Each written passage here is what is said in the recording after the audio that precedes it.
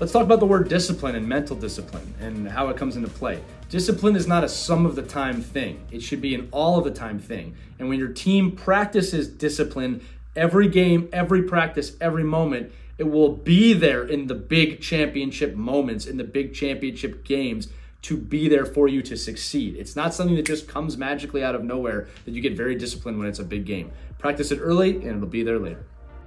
I believe in you. You should too.